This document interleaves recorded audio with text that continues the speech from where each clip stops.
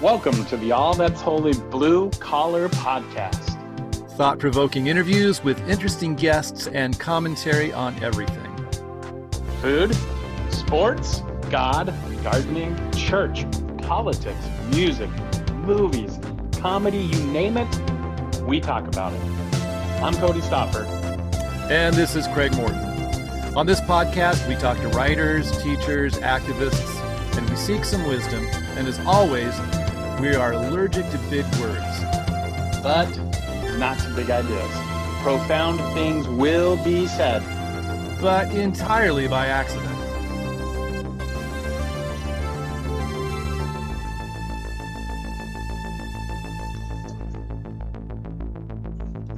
Oh, that is the first time it's ever... No, I think that's the second time it's I don't remember hearing that before. Yeah, I think that's the second time now I've heard it. But yeah, that's pretty new.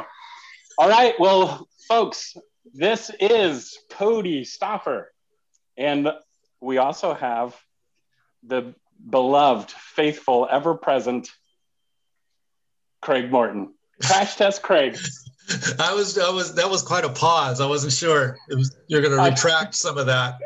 So, yes, I'm here. I was waiting for someone to ding me for heresy, but that's all right. We need a heresy dinger. That'd be awesome. That's a good idea. And today we have joining us a friend of mine, someone I got to know in some formative years of my own and probably Kalie's own. So I'm going to let Kalie introduce herself. Well, thanks, Cody. I'm Kalie. I went to school with Cody. My pronouns are she, her, and had a very interesting journey since first meeting Cody way back in college. And lots of things have changed. And I'm sure we'll get into that on this episode. So it's good to have you, Kalie. But just so you know, Cody tends to eat and sometimes barbecue and do other things while we're recording. So, well, normally I like to have a glass of wine, but you guys scheduled this for like too early. Hey, it's 5 p.m. somewhere. Exactly. Where would it be 5 p.m. right now? Would it be in London? I don't know, maybe. Yeah, London. Yeah. Yep. Yeah. Probably. Yeah. Have a pint of bitters. I can't speak in a British accent, so I'd try for a glass of wine. Anyways, I'm a pastor at a church here in Decatur, Georgia, First Christian Church of Decatur. I'm actually running the church this summer because the senior pastor is on sabbatical, so that's awesome. Kind of crazy, I think. That's why we senior ministers hire associate ministers, so we can take sabbaticals. So I guess that's what I've been doing since I've been in Arizona. Carla, my co-pastor, has been leading everything, and so I didn't really realize that was the reason she was there, so I could get away. That doesn't seem right. I don't know. So I've been on sabbatical. Right in time. In time. Well, like he met me and offered me the seminary intern position like the day he met me. So it's probably looking for somebody to help out. Yep. We're about 6 months away. Yep. You're on. Yep. You're in. I was gonna say I've been on sabbatical. Unfortunately, I haven't told anybody, and nobody's filling in for me. So, so mentally, I'm just not there. Physically, I guess that's my reality as well. It's been over 20 years since I've been a full-time pastor, so I guess I'm on perpetual small sabbaticals. There you go. I have thought about taking a sabbatical here because it has been, let's see, I've been in ministry now since 2006, and never have I had a sabbatical. It's 15 years. You probably need a sabbatical. May I weep? May I weep for you? Weep? Yeah, so sad. Come on, Craig. This isn't a competition. I know. I've never had a sabbatical unless, I know. and it's like, Craig, are you one of those type of people who are like, well, I never had it, so you shouldn't have it? no, I'm the kind of person who I never had it. I believe you should have it, Damn. but I'll Okay. remind you about how I haven't had it, just to make you feel all the more grateful for your station in life, and just a little bit guilty feeling, Oh, It sounds Craig. like a true boomer right there. Oh, There you go. boom! Nailed it. He's a nicer boomer, at least. Actually, I'm still a tweener. Didn't get it on the boom, and I led the way for Gen Xers. So yeah, Craig, this entire run of our podcast has fought against the label of boomer, even though he clearly is a boomer. no, I just look older than I really am. Oh, anyway. Yes. So let's talk How a little about bit those about Phoenix Suns, by the way? Oh, y'all love it. We do talk a little bit of sports, Kalie. I don't know. I mean, I don't watch basketball. I'll do football, I'll do baseball, but I've never been into basketball. So I'm down here in Tempe, Arizona, Phoenix mm-hmm. Suns, Arizona Diamondbacks. So I can say, how about them Suns? Going to Western Conference playoffs, all that kind of stuff, just killing it. Yeah, but then awesome. you can say, how about them Diamondbacks? They have not won in the last 10 games. And they don't lose by 1, they lose by 9, so. Ew, gross. Yeah, I went and saw a Phoenix Mercury game last week, and that was a really good game. It was fun to see. But anyway, maybe that's our sports talk for the day. Okay. Well, Kalie, so I have lots of stuff that I want to ask you and you can talk about, but it is Pride Month right now. And I wanted to get an opinion of somebody in the LGBTQ community. When you see, okay, so we just talked about sports, right? So my favorite baseball team is the Blue Jays. And like many other teams, they've now added rainbow flags to their logos and things like that. What is your take? Is that a nice gesture? Does it feel like capitalism running amongst it now? Like, okay, we need this now for our target market audiences. What do you think? Yeah, that's something that's like so I came out as trans only about 2 years ago. So like I'm still new in the LGBTQ community. And like it seems like the last 2 Junes that I've actually paid attention. That's really something that people talk about is what to do with the capitalism behind it. So for me, there's really 2 parts. There's the companies that are obviously doing it for marketing, and when you look up their history of like who they back politically, it ends up being all these like super conservative anti-LGBTQ political figures. And it's like when I see that, I mean that sucks and it's stupid and I hate it. However, there is that flip side of those companies that are actually inclusive, and they want to let you know that they're inclusive. And yes, it is a marketing scheme, but I mean, what's the alternative? Everything they do is a marketing scheme.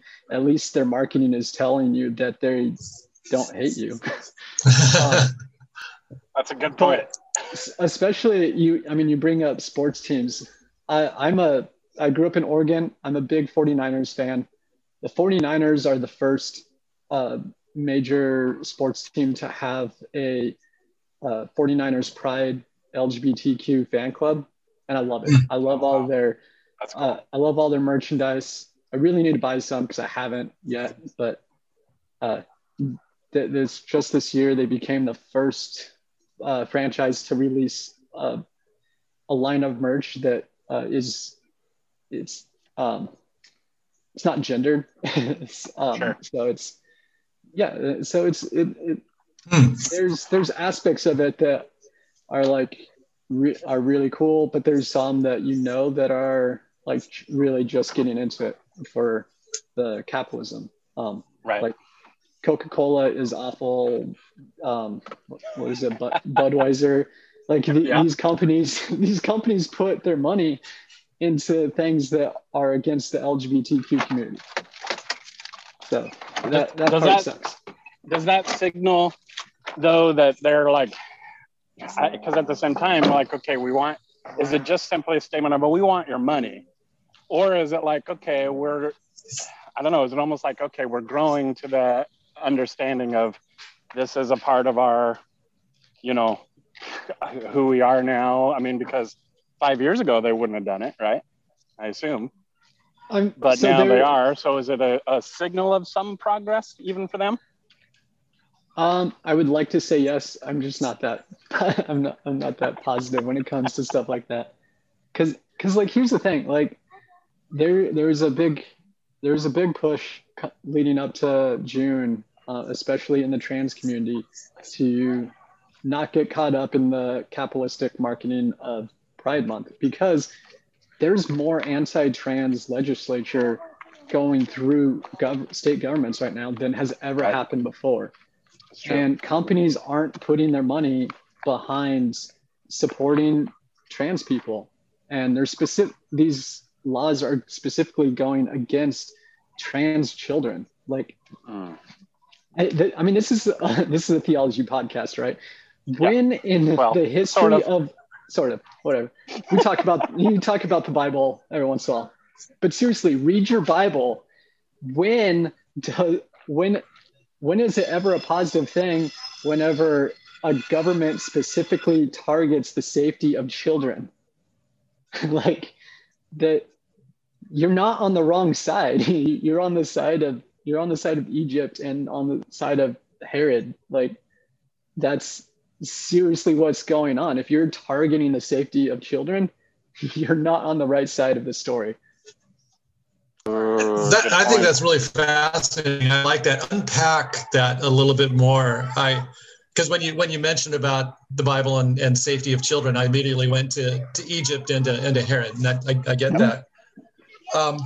What do you see happening, or what do you see the pressures are on trans kids? What is their experience, and what are some of those areas of vulnerability? So, I mean, I'm going to have to be honest. My experience as a trans kid myself, being so closeted and everything, my experience was different. I don't completely understand the experience of kids growing up nowadays, because there's more acceptance of trans people just in general. Whenever I was a kid, I remember being like 5 and thinking that I wanted to be a girl, that I should have been a girl. But holding that in and not bringing it up because of the culture of the time. Like, if I would have said anything, that would have been, that would not have ended well for me. Right. There's more acceptance now. A lot more younger kids are speaking up, saying, hey, my body, this gender that people are telling me that I have doesn't align with what I feel. And there's a more acceptance in the world. However, on the flip side of that, because there's more acceptance, there's more eyes on it. There's a lot more pressure from people who are against trans people existing. So it is completely different than like when I was a kid. So I can't really say that I understand the experience of what kids are going through now. What I can say, oh, go ahead. Oh, go ahead. No, you're fine. Well, I want to hear what you can say. What I can say is the targeting of trans children in areas of sports, medicine, these are all about suppressing trans people and making them feel like they're not accepted. Because if you actually care about women's sports, then your focus shouldn't be on how do we keep trans kids out. It should be on how should we focus identifying gender dysphoria in children before they go through puberty.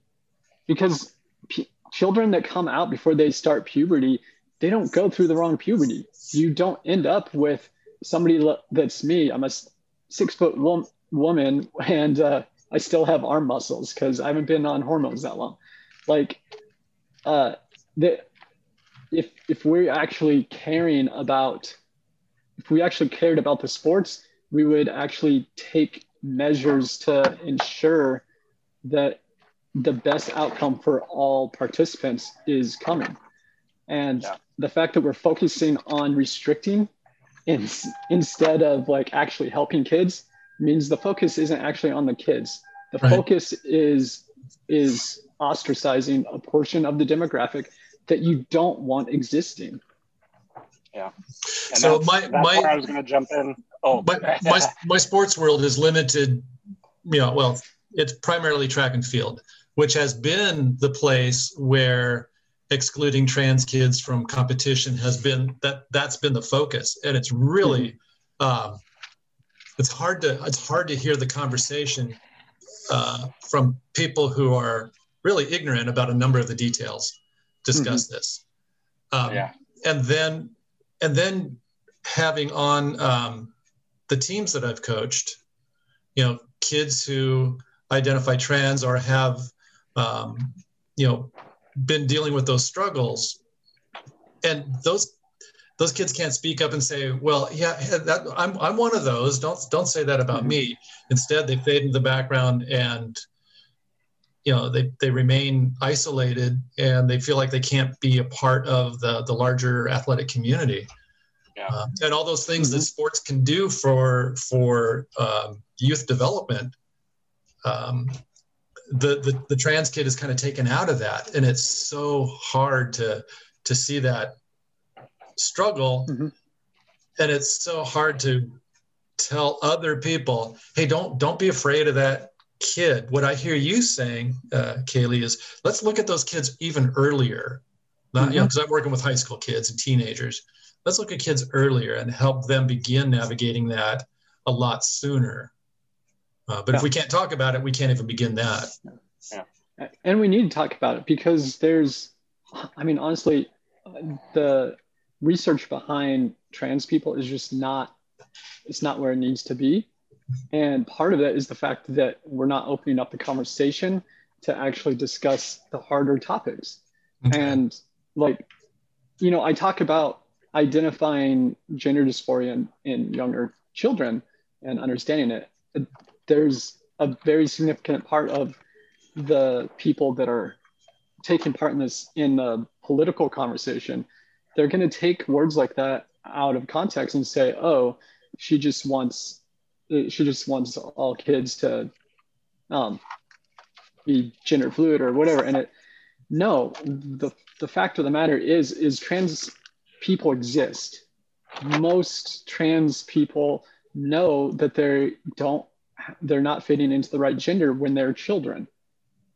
Being able to understand that and work through that, and having the resources and the understanding with parents, with doctors, with the entire social community, can help children actually grow into the person that they should be, instead of teaching them to repress who they are until they either grow up and figure it out and transition on their own, or they deal with depression their entire lives and are suicidal.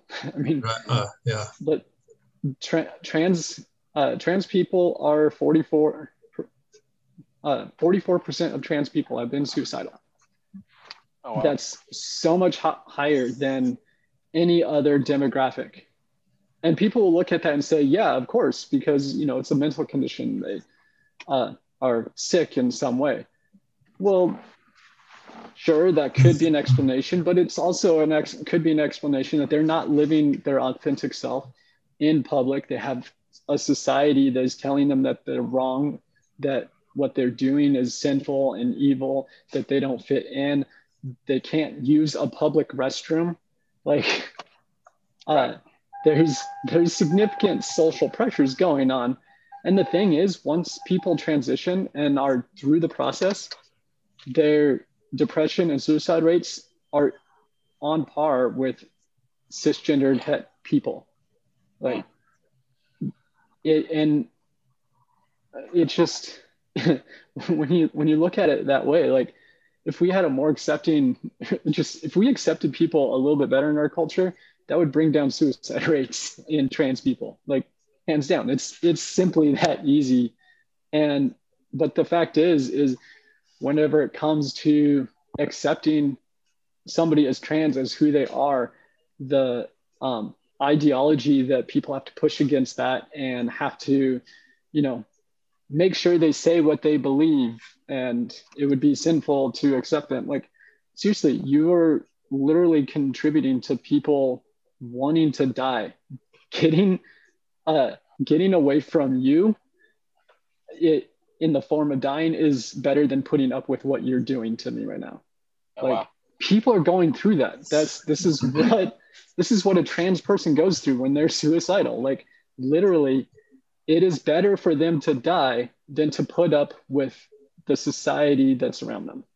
And I would think the society almost reinforces that message. Yes, it's better for you to go away. We want to ignore this. We want to say it's your problem, whatever it is. And then society sometimes just seems willing to pay that price, which is horrific. Yeah, 100%. That's what I was wanting to say is you talk about, like, in many ways, definitely more accepting today. Like it's definitely, you know, it feels more acceptance. There's people putting, you know, all this kind of stuff. And yet I don't remember in my lifetime. It's like, it's so weird in between time, because yes, it is definitely more accepting, like a lot of society.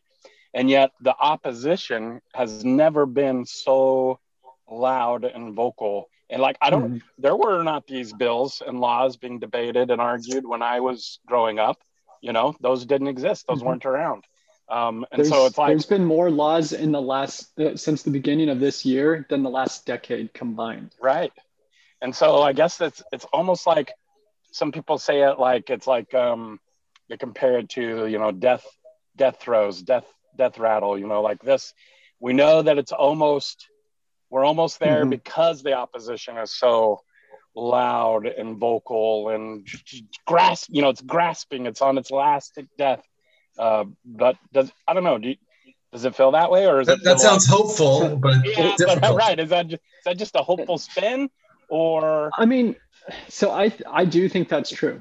I do think that we're more on that cusp of overcoming that type of, you know, social conscious of like the last of the people are holding on, but it's about to go away. I hope so.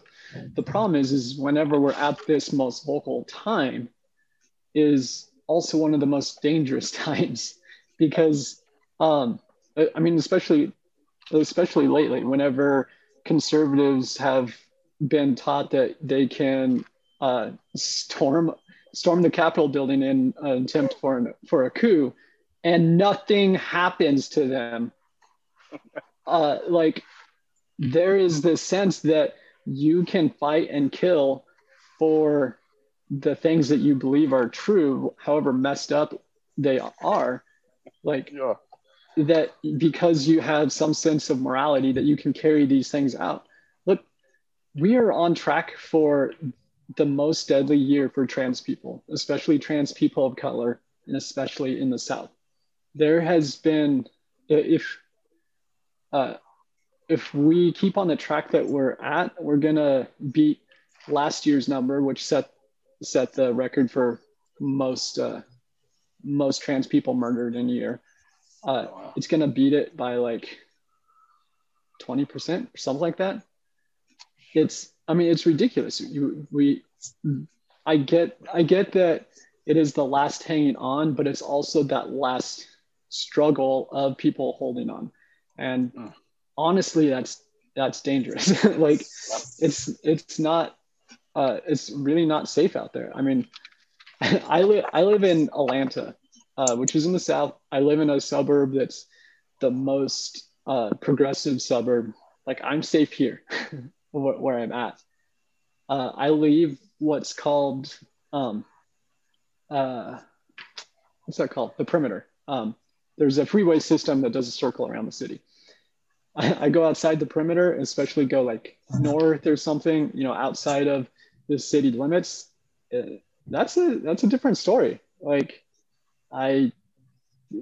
it's scary. Like it's full of very conservative, religious white people that I don't feel safe around. I mean, and that's just the fact of the matter, that there's a general demographic of political people that live in more rural areas that are feeling justified to carry out acts based off of what they believe to be moral. And yeah, it's a dangerous time. So yes, Cody, to answer your question, like I do feel like it's the last struggle before things change in a more permanent way. But that's also scary because there's the cornered wounded a bear or something like that, or Kalie, is it okay if we get to hear a little bit about some of your personal story? Sure. What do you want to know? Okay. You mentioned when you were younger that you remember wanting to be a girl and not what you were assigned at birth. So that first, I'm always learning the new words. Is that the correct way to phrase it? Yeah. Or was I? Okay. So I was assigned male at birth. Okay. And I was socialized male, which means I was raised to be a boy. I went through a male puberty. All of that stuff. So yeah. Yeah. When was it like, so since you knew from such a very young age, when were you like the most certain growing up, like this is not right? Or does it come and go? Were there phases where it came and went of that feeling? Part of growing up so conservative and where it was, it's like I didn't have the language to express what I felt about myself. Everything that was taught to me about gender and sexuality was only ever framed in the idea of, well, normal or gay. Like, honestly, it's not even straight or gay. Like, it was normal and gay. And I mean, I remember Lion King coming out and people commenting on the fact that kids shouldn't watch it because Elton John was gay and Elton John did all the music. And so like, I don't remember how young I was at that age, but I was pretty young. And, things like that get internalized. I learned at a very young age to act outside of being a boy was to come across as gay. And because that was the only context I had. So even at like the age of 5, I was specifically looking at things to make sure I didn't do something in a feminine way. I remember one of my friends, I was like in the 2nd grade, he's making some kind of joke and he told me that I was walking like a girl. I have literally thought about the way that I walk the entirety of my life, because I was so scared that the way I was walking would come off as feminine and then I would come off as gay. And remember, conservative religious background, if you're gay, one, you're not going to be accepted by your family. You're not going to be accepted by God. You're going to go to hell.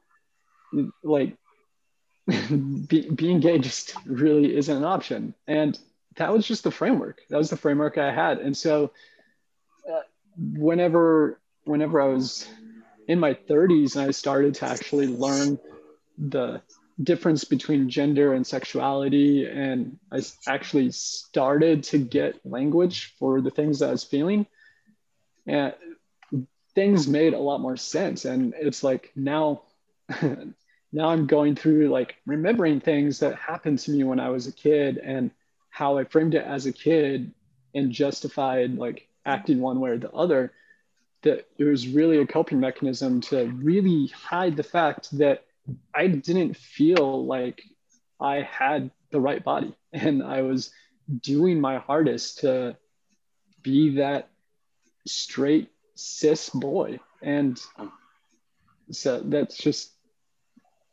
yeah, it was hard. I mean, that was 32 years of repressing who I was. So one of the things that I think is, for me, it's hard to imagine is this idea of not being at home in your body.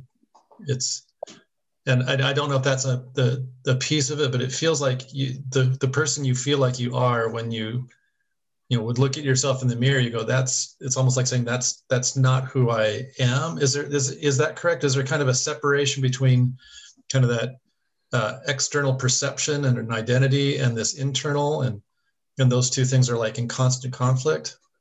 So, I mean, that's one way to look at it, but again, like I said, I didn't have the language. Right. So, like I would look in the mirror and I would just never be happy, like with however I looked. It didn't matter, because that's just, I would look in the mirror. I wasn't happy. I didn't like what was looking back at me. Mm-hmm. The first time that I actually like put on clothes and felt happy with the way I looked was literally October 10th of this last year. I know it because that was the first time I ever presented female in public. Wow. And I did my hair, I did my makeup, I put on feminine clothes that matched my body, and still very like early in transition. Like that was the first time that I looked in the mirror and was excited to actually go outside. Wow. And I didn't realize how much of a feeling of like, or I mean, it's what trans people call gender euphoria. Whenever you actually present in your right gender and everything feels right for the first time, that's gender euphoria. It's like the opposite of gender dysphoria. Yeah. But like that was something I wanted my entire life. I remember growing up and getting excited for Easter because Easter meant that like my mom was super like crafty and stuff. She would make my sister these Easter dresses like every year. I'd always get super excited about Easter and the fact that people are dressing up. Come Easter morning, button up shirt, nice pants. I hated it.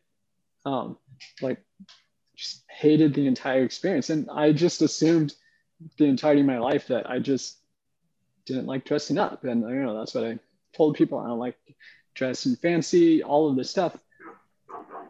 No, it's actually not it. I was so excited for the opportunity to dress up. It just wasn't the right dress up. Wow. That's Kalie. When we first met, you were it was long hair, dark clothes. I was super gothic whenever we met. Chains. Yep. Do you, looking back at some of your, I don't know what you'd call it, but moments like that where some of that, like, I'm wrestling with what I look like, who I am. How many choices do you think when you go back were based on like, okay, maybe this is who I, am and what I'm looking for? So you served in the military, for example, for a good long time. Any of those decisions, were any of those based on, okay, can you link back to this wrestling you were doing? So the gothic thing, like I loved just in gothic. It matched the music that I listened to. It matched my friends. I really liked it. I liked being able to dress in a non-conforming way, especially we met in Idaho where there was, not too many gothic people.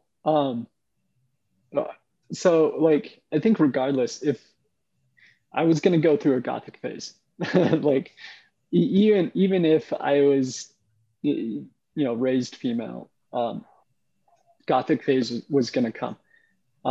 But if you've ever, looked at Gothic clothing, like it was, especially at that time, it was very limited at what men could wear. Right. And then like women had these huge different types of wardrobes that they could do. They had Gothic dresses, Gothic punk, like mini skirts with these leggings. And I was so jealous. Platforms. I was so jealous of all of their clothes options. Like, yeah. And that's something like I obviously wouldn't have told anybody. I mean, I was, but yeah, I was super jealous of all of the options they had, and they were so much better than what Gothic boys had.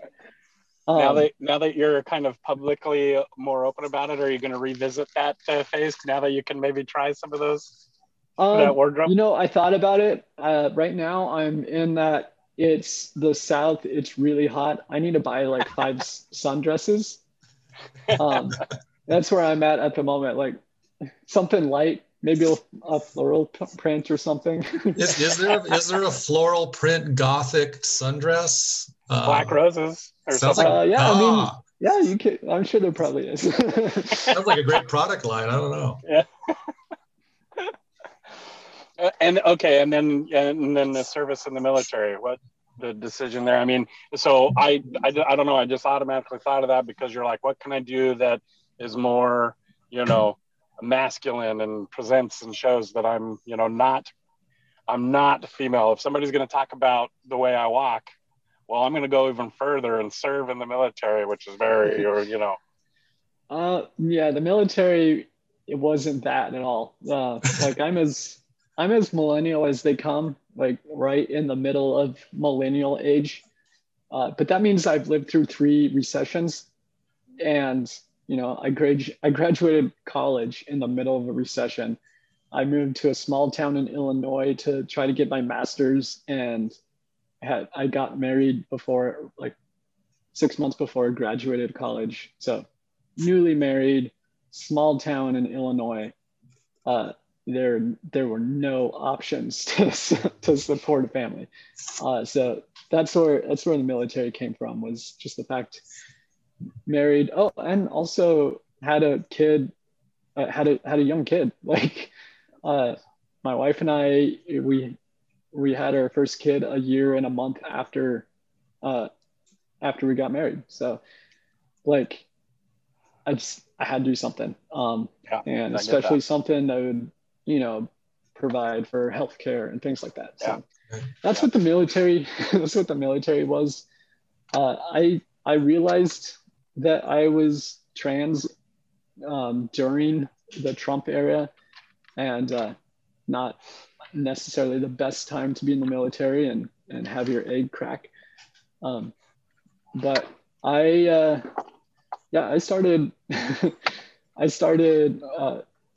hormone treatment 3 days after after I left the military. Yeah. Yep. So I knew I was getting out. I set up the appointment. And, was there anyone in your military community that that you were open with and could tell about, or was it like, nope, walls all around? There were people I could have told. There was, I told one person while I was in the military. She had worked in San Francisco, and her job was literally to, drag queens would pay her to do their makeup and stuff before shows and stuff, which drag and trans is different. But she was a very open type person, and I told her. But as far as anybody else in the military, I didn't tell anyone. And it's not like anything bad would happen if I told anybody. It's just, I couldn't do anything about it. You can tell people all you want, but doesn't matter. They're gonna, they're not changing your paperwork. They're not giving you a different uniform. They don't relax your, hair standards. Like nothing changes. Like it's like good for you. Get back to work. But mostly it was just like so early that it's so early in like working through that process to understand who I was, that wasn't quite ready to share with people yet. So that was mostly what held me back. My two best friends are actually, they're still in the military, and I honestly should have told them sooner. And I almost did on a couple occasions, but didn't for different reasons. Yeah. Okay. So as you've let people, if you've kind of been more and more open, what has been the hardest, relationship to open up to? I mean, so I'm thinking, you just told us you've been married, you have a wife. Mm-hmm. How did that conversation go? What was that like? And what does it mean? Like, if we can get super personal, you don't have to if you don't want to, but like, what does it mean for the rest of your relationship from here on out? So I don't want to go too much like into my wife, because that's her story. It's a combined story, but she's not here to share it. I will say that things were very rough whenever I first came out. We weren't on the same, we didn't have the same understanding of what was going on for the first little bit, which meant that we were communicating, but we weren't actually talking about the same thing. And we didn't get on the same page for a few months later. And so we had some really hard conversations. And the first few months, they were incredibly rough. And it got better. We've become a lot more open. We've given ourselves permission that no matter how we think the other person is going to take what we're going to say, we need to say it so it's out there. And sometimes that means that what we're about to say is probably going to hurt the other person, but the other person needs to know, this is where I'm at right now. I need to work through it because we are choosing to stay together. So that means feeling the emotions that come with this process and letting those emotions get out, because holding them in is just gonna, it's gonna repress everything even more. And what I can say is, between me and my wife, we have a better relationship now than what we've ever had.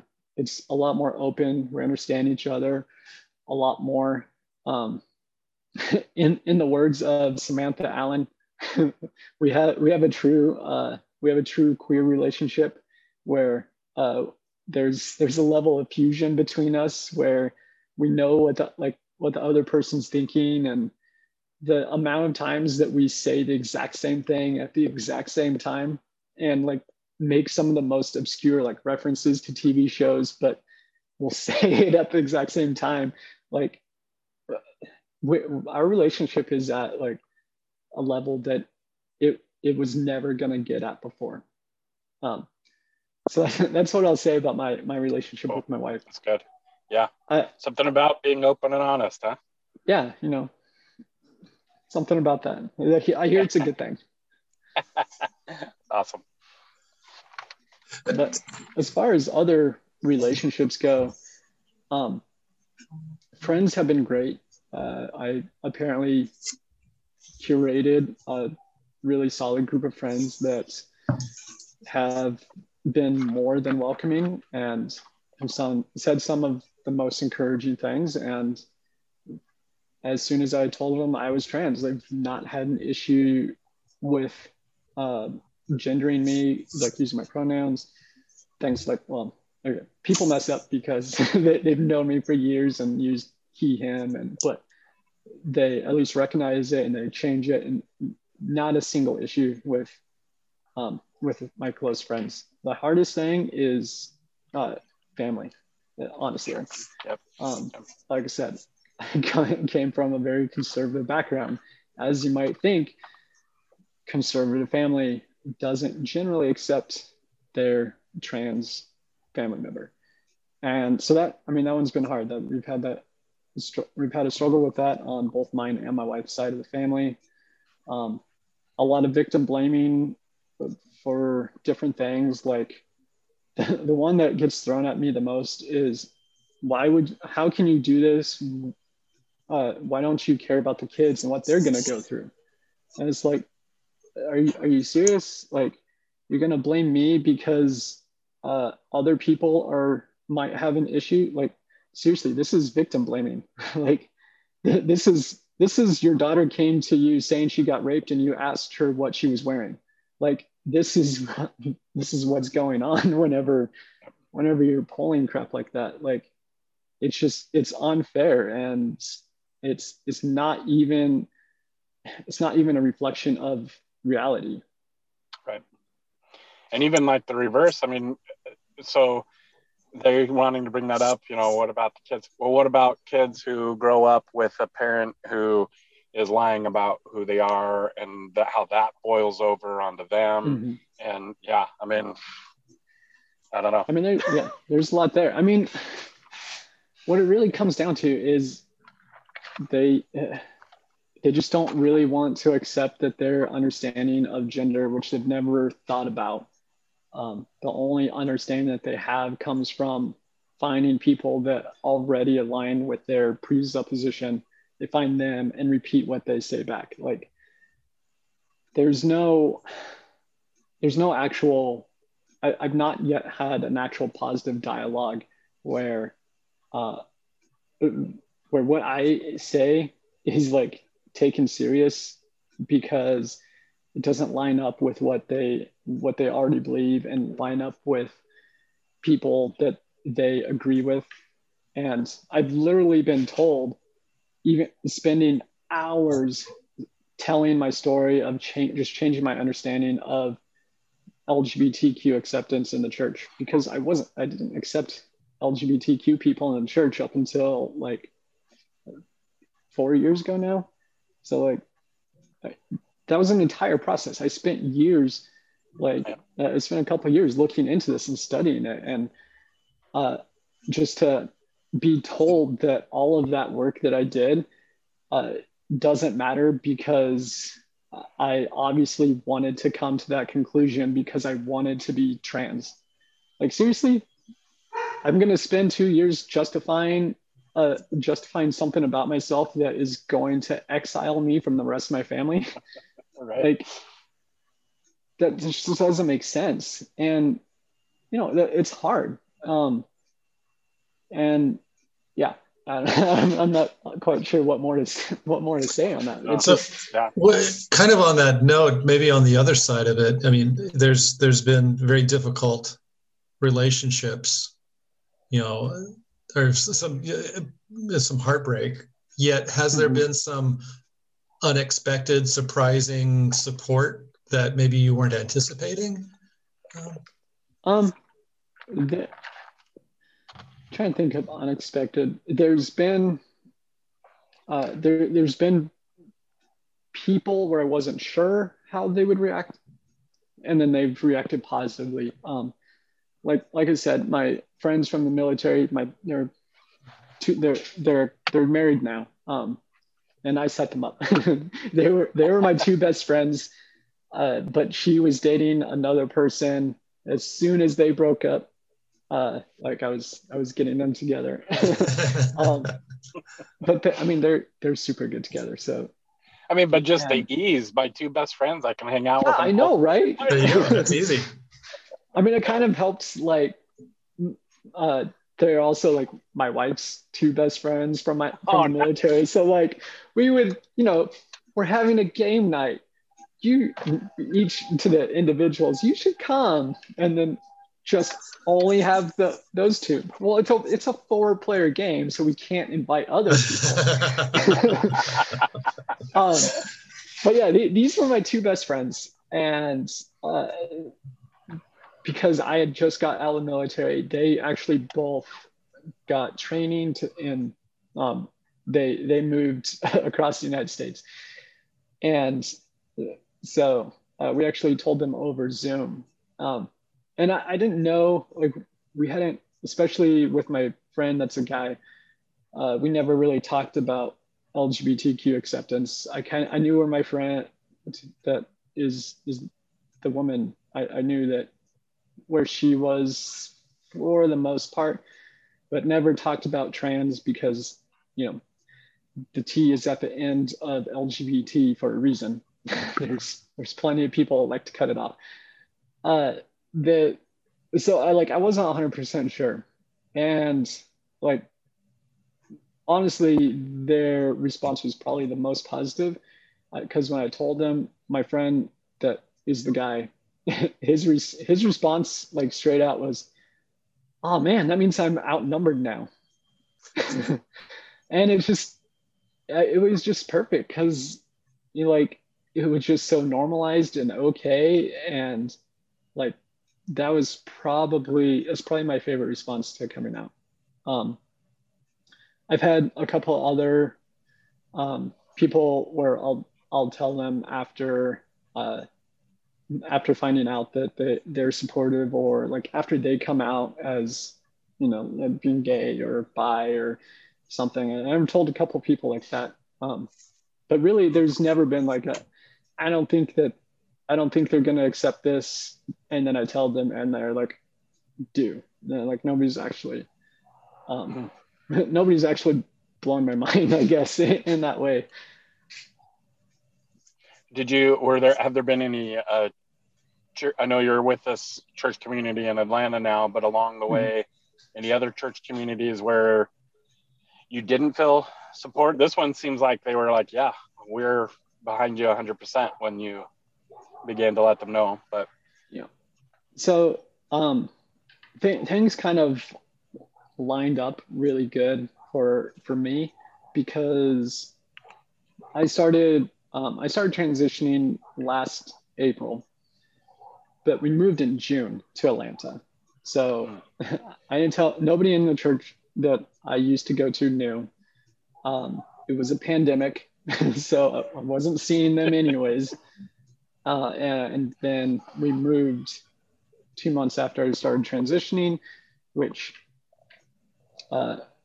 hormones take a long time to have like any physical changes. So like nobody knew. But we got to Atlanta and we rented a place. We hated it. We had to get out of it. Had super negative experiences. So we got another place that we now own. That's in Decatur, which is, like I said, it's the most progressive suburb of Atlanta. It's right next to Midtown. If you know anything about Atlanta, then these names mean something. In that, like, we ended up moving just about a month after the first time that I presented female in public. And yeah, so I moved and I didn't ever go back to dressing male. But still, like, I met this church because they were doing a Christmas tree sale, and we had downsized our cars to only having one car because of the pandemic. We're not going to fit a Christmas tree in our car, but the church is 2 blocks away. We can carry a 4-foot Christmas tree 2 blocks. Like, and so we went to this church, and it was First Christian Church of Decatur, Disciples of Christ, open and affirming on their sign outside, and we got a tree. It was still a pandemic, so like we weren't going to go to church. A few weeks later, we see a sign on, there's this park right next to the church, and it was a community cleanup day. Right. You know what? We're not doing anything. We'll do a community cleanup. The park is also owned by the church. I didn't know that at the time. Yeah, they actually have a park for kids, and this is downtown Decatur. Sweet. So we showed up to help with this cleanup, and the pastor was there and started talking, and yeah, he literally offered for me to be the seminary intern while talking about it. And I mean, I agreed to do it. Just I needed to get my internship done, and I was like, you know what, pandemic, not going to find another church that's just offering it. Literally fell right in your lap.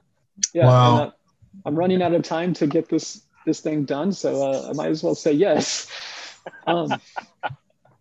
And like, I'll be honest. As soon as I said that I would do it, he signed me up to. He put me on the schedule for the Sunday service to do a prayer and meditation thing. I had no idea that was coming, and I'm like, what, 9 months into transitioning. Like, my hair was probably about 3 inches shorter, and my boobs were smaller. All these things. I was not. I look much more feminine now than I did then, and a lot of times I still feel like I don't look feminine. But he's putting me on the spot to take part in this church service, and it was online, right? Well, it was online, yeah. So like, it's out for anybody. Like, anybody can go and see it. And yeah, I had two nervous breakdowns leading up to that. Just freaking out about presenting female online, like huge stuff actually going on whenever you're going through this. And like, it's a church. Like, even if the pastor is this accepting person, we have no idea how the people are in the church. Like, right. I had no idea what's coming. Right. So I was freaking out, like, all over the place. I understand that. Oh, wow. Yeah. But yeah, I went, I did the prayer. There was about 5 people in their congregation, all like these older women. Every single person gendered me correctly. It was amazing. Then I went through like the process of becoming the intern, which meant I had to meet with like the personnel committee, had to meet with the elders, and then the congregation, and like every single person was just super supportive. Cool. Everybody used my pronouns. Like, nobody even blinked an eye at the fact that I was like, I'm obviously trans. You like, this is a podcast, and so like, everybody listening to me is like, I don't understand why this person keeps saying they're a woman because my voice is like super deep and stuff. Like, I get the fact that I'm not, quote, passing at the moment, but there's actually people out there that will look past that and recognize you for who you are. And when you're in that type of community, it's just amazing. Like, there's really no way to explain it other than just being grateful that like people like that exist. It's encouraging. It's refreshing to hear. One of the things that's such a challenge is somebody's own kind of spiritual life journey, and then the church experience, the people, the social interaction, the culture of the church. Sometimes those are at such they pull apart, and they're in such conflict that the spiritual journey turns not only away from the church as a social group, but also spiritual community, away from, I don't want to say kind of a, not atheism, but just a church just isn't a thing anymore. God's not a thing anymore. And it moves away from that as being an active part of one's life. How has this church helped you in your, understanding God, your kind of theological pilgrimage, those kinds of things? So, I mean, this church the disciples of Christ, they're non-creedal. So like there's no set of beliefs that everybody has to align with, which is fun because I'll go I'll go sit down with the pastor and be like, you know what? I know this says love the Lord your God with all your heart, mind, and soul. I don't think that there actually is a soul in people. I think we're just cognitive beings, and God is able to interact with that. And then we have that discussion, and it's like, something like that. Like it's been great to just be able to be like, this is what I'm thinking right now, and be able to actually have that conversation. I've been given plenty of opportunity to just share where I'm at, because I have a different perspective now than I did before. I'm learning to shed the bad theology that I was given, and I still catch myself thinking of things in terms of like the evangelical vocabulary that I was given, and I have to work through that. And I don't think I didn't realize how much of some of the terminology that we use is actually steeped in white supremacy. And the way that we pray to God and ask God for things is so like, it comes from such a place of privilege. Being part of this church, because they're more traditional, they have liturgy, the prayers aren't some person gets up there and just says whatever cliche thing that they want to say for the week. Like people that are giving prayers are writing them down, they're thinking through it. So I created a process of reflecting on every word that I'm saying in a prayer, and asking this line, does it reflect where I'm at? Does it reflect where somebody else is going to be at? Is it going to reflect where a homeless person is at? Is it going to reflect where a person of color is at? If I write a prayer saying, Lord, forgive me for being too political this season, is that actually fair? Because we still have systemic racism that people of color are still trying to work through, and being political is something that they need to have equality. So if I'm saying that I'm sorry for being too political because, that's not a prayer that everybody needs to hear, because my issue isn't the fact that I'm being too political. My issue is actually the fact that I'm ostracizing others and hating others. And that I can focus on, my reaction to other people. But because I grew up in this place of privilege, I'm able to say, Lord, forgive me for being political. And it's just such a reduction of what it actually means to be Christian. Like, seriously, if you're not, standing up for people that are oppressed, for the outsiders, for the orphans, the widows, the people that the Bible actually tells you to care about, the foreigners, seriously, it's in the Bible. These are the people you reflect loving Jesus and being a sheep by, taking care of the foreigner. These are political subjects. And I don't think we should be apologizing because we do something political. We should be apologizing if what we're doing is being hateful towards others. We should be apologizing if we are putting our faith in a political system over putting our faith in what the kingdom of God should look like. Those are things that we can, apologize for, but reducing it to this catch-all that you're only able to come from whenever you have a place of privilege. If I don't do anything political as a white person, not much is going to affect me. If I don't do something and nothing changes, nothing's going to change for me. But there are people where things need to change. And so being able to reflect on, just because I was taught to say something one way does not mean that it reflects the faith of the rest of the community, and it doesn't reflect what people actually need.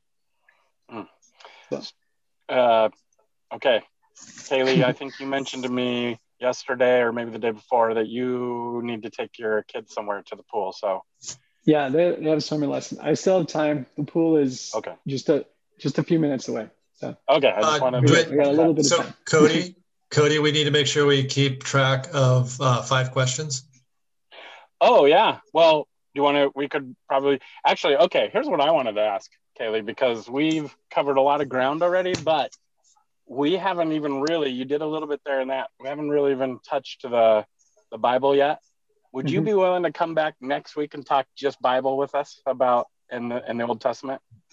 I mean, I would love that. So that's Kalie. Yeah, that's Kalie's seminary degree is in Old Testament. Old Testament. So, I'll do a little. If you want me to come back on next week, I'll do a little teaser. LGBTQ people are upheld, affirmed, and loved in the creation story. Ooh, well, there we go. Okay, yeah, you got to be on next week. I'm not done yet. Oh! Any reading that leaves them out is bad hermeneutics. Woo! Now, when you say creation story, you're going with 1 and 2, 1 through 3. I'm talking 1. Okay. Just 1. All right. What are you talking about? Genesis 2 and 3 is a temple narrative. Come on. Very good. I love it. You got to understand your genres. There we go. All right. So Genesis 2 is not a creation story. That's awesome. We can get into it because Genesis 2 is like upheld as God ordaining marriage. There's not a wedding in the freaking story. And it's not even about that. Yeah. No, it's not about that. It's about the equality of men and women in the worship of God in the garden. Like, I love it. I love it. Wow. Okay. I love the Hebrew for, but in Genesis 2, I love the Hebrew for the creation of the helper, which is also the same word for savior in Hebrew. That's right. Is not from a part of the human creature. It's from the side, which means, like, to me, the whole half. Yeah. You know, it's not a subsidiary, it's not a subordinate, it's the whole thing. There was actually a line of rabbinic teaching that thought that Adam was androgynous and wasn't gendered male and female until God cut him. Cut him in half. It's really the earth creature. It's the dirt creature. Yeah. Dirt clod. I love it. Cloud person. Yeah. Okay, you're definitely that next week.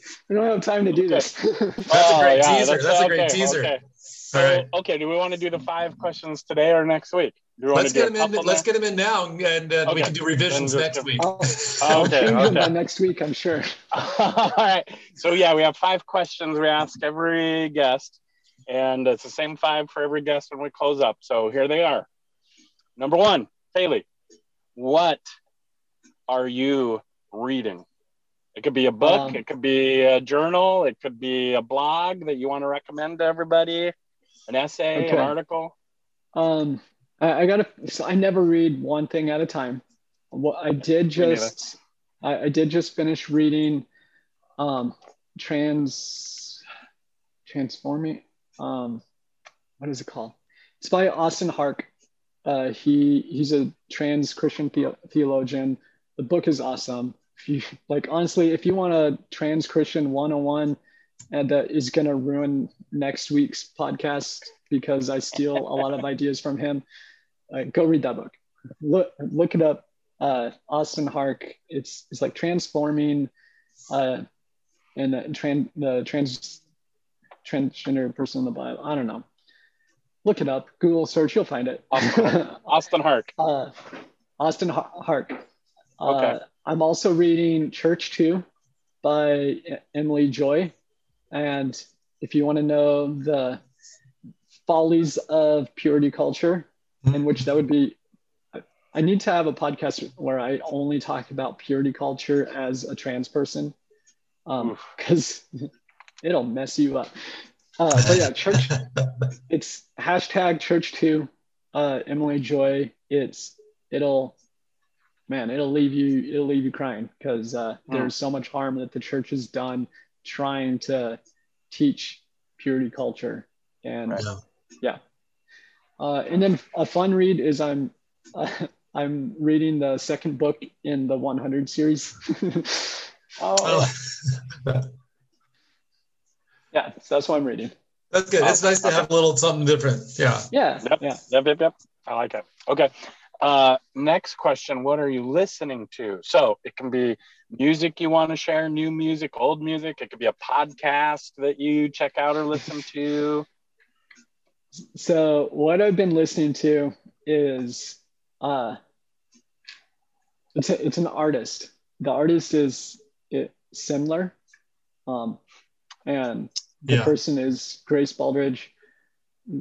I'm listening to both albums, Preacher's Kid and Thank God for That, and it has been amazing. It is a Christian album about what it's like to be a queer Christian, and there's some songs that the song Thank God for That has like total like church youth camp vibes, that just like shouting. It's amazing. But like there's some lines in it that will seriously get you. Like the end of Thank God for That ends with you'll be okay. Please believe that. My darkest nights, I still woke up intact. When the teacher said I loved you, I didn't hear a but the powerful still found one who would write the laws about what's what. But it was never up to them. It's not their story to tell. They're just mad you learned your name, and it's something they can't spell. Like, just amazing. Like, and being a trans person, I'm not actually changing. I'm not changing much in my name, but like changing your name is like is really a huge deal. Takes a lot of thought, and it's really a recognition of stepping in to who you are, and as a Christian, that means stepping into who God has created you to be, and just to have that reflected in a song, and saying like, you learned your name, and all these other people that don't accept it, it's something that they can't spell. And I love that line. That's great. Yeah, and that was the album was number one on the Christian charts for a while. It was number one album on Christian iTunes. Crazy. Oh, that's cool. Okay, what are you watching? So it could be what your stream, what your what's the word? Binging on Netflix, or maybe a documentary that you want to watch, a YouTube channel that you want to recommend, anything like that? So we're on question 3. I promise you, not everything that I do is LGBTQ related, but what I'm watching right now is Umbrella Academy. All right. Seriously, watching season 2, because I'm late to. I finally have time to watch it because school and working at church did not have much time to watch shows. Watching season 2. Knowing that Elliot Page is trans and already in transition while he's filming, like it's amazing. I love it. That's cool. And the story is really good. The story is awesome. There's a reason why when it comes out, it's number 1 on Netflix. Oh yeah, yep, it's good stuff. All right, Kalie, what are you drinking? So, what's your go-to drink, or what's your favorite beverage maybe to make sure you have enough of on stock, or what are you literally drinking right now if you've got something you're drinking right now? So literally through this podcast, I've been drinking Trader Joe's watermelon lemonade water. But outside of that, when I'm drinking something fun, we'll go to a brewery or something. Atlanta has them all over the place. I've shared a few times. The first time that I presented female in public, I went to a brewery. I went to Annerby Brewery. That's kind of northish Atlanta. And that was the first place I went. That was the first place where a stranger gendered me correctly, and that was amazing.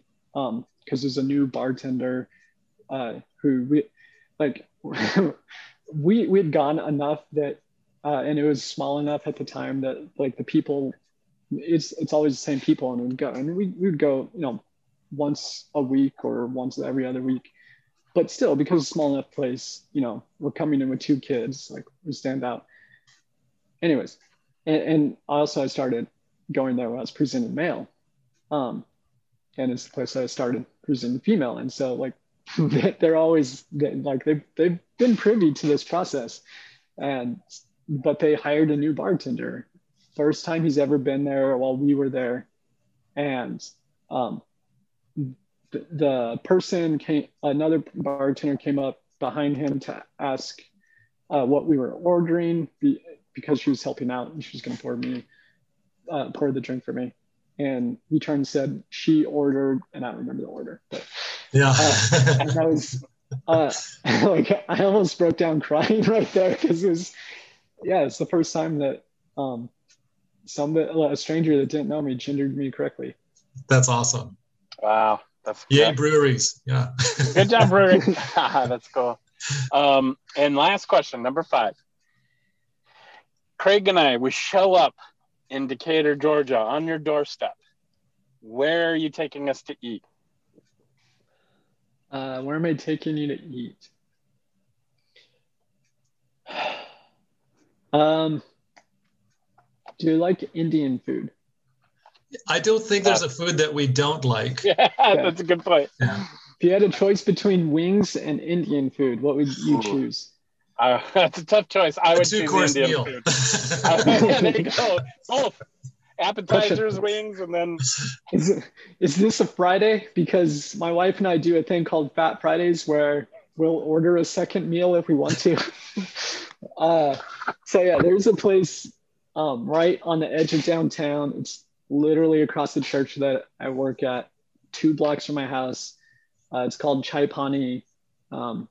Going there and eating might not work because they don't have any indoor seating at the moment still.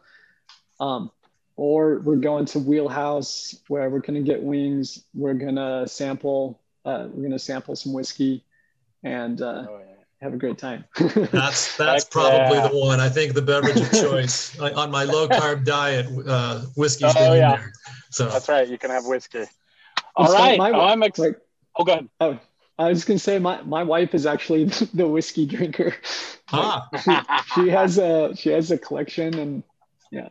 So. Wow. Oh, that's awesome. I might have some stuff to learn because I'm still new at it. But, yeah, that's awesome. Okay, cool. I'm excited for next week, and looking forward to it. We're gonna do a Bible deep dive and hear some really awesome. Cool stuff. So, all right, sounds good. I look forward to it. Kalie, it's been great to meet you. Yeah, it's been great meeting you too. Hey, I didn't even think about it, but it's Cody, Craig, Kalie. It's all we got the alliteration of sound. Alliteration, that's the word. Excellent. All righty. All right. I'll see y'all next week, and we'll get this, out as soon as I can. Sans editing. I think everything was okay. So I don't know. I think so. So, all right. And then I did make a comment about boobs at one point, but I don't know that we've ever said that, but that's fine. I was going to make a joke. Only one comment on boobs. Only one comment. We're fine. Only. Yeah, but Craig is right. We've never talked about boobs, and now we've just said it 3 times. Boom! Okay, make sure to type that up in the notes. That might be the headline of the title. All righty. Title name. These things are real. Love it. All right. That's a good one. I like that. All right. We'll see you next week. Sounds Adios. Good. Adios. Craig, send me the recordings or whatever. I'll do that. Yeah, we'll work that out. Yep. Okay. All right. See you later. Bye-bye. Bye. Thanks for joining Cody Stauffer and me, Craig Morton, for this podcast. We simply try to record and upload without much editing. What you get is live conversation with all its ignorance and insight, wisdom and foolishness, sometimes more of one than the other, and occasionally profound things will be said, but entirely by accident. Make sure to follow us on Facebook at the All That's Holy Blue Collar Podcast. We'd love to hear from you, so leave a comment. And look for upcoming Facebook Live podcasts where you can interact with our guests. Also, we can be found on Twitter as @AllThat'sHoly. Our intro and outro music is by At the Speed of Darkness. Support At the Speed of Darkness on Bandcamp and buy his music there, as well as follow him on Instagram at the Speed of Darkness.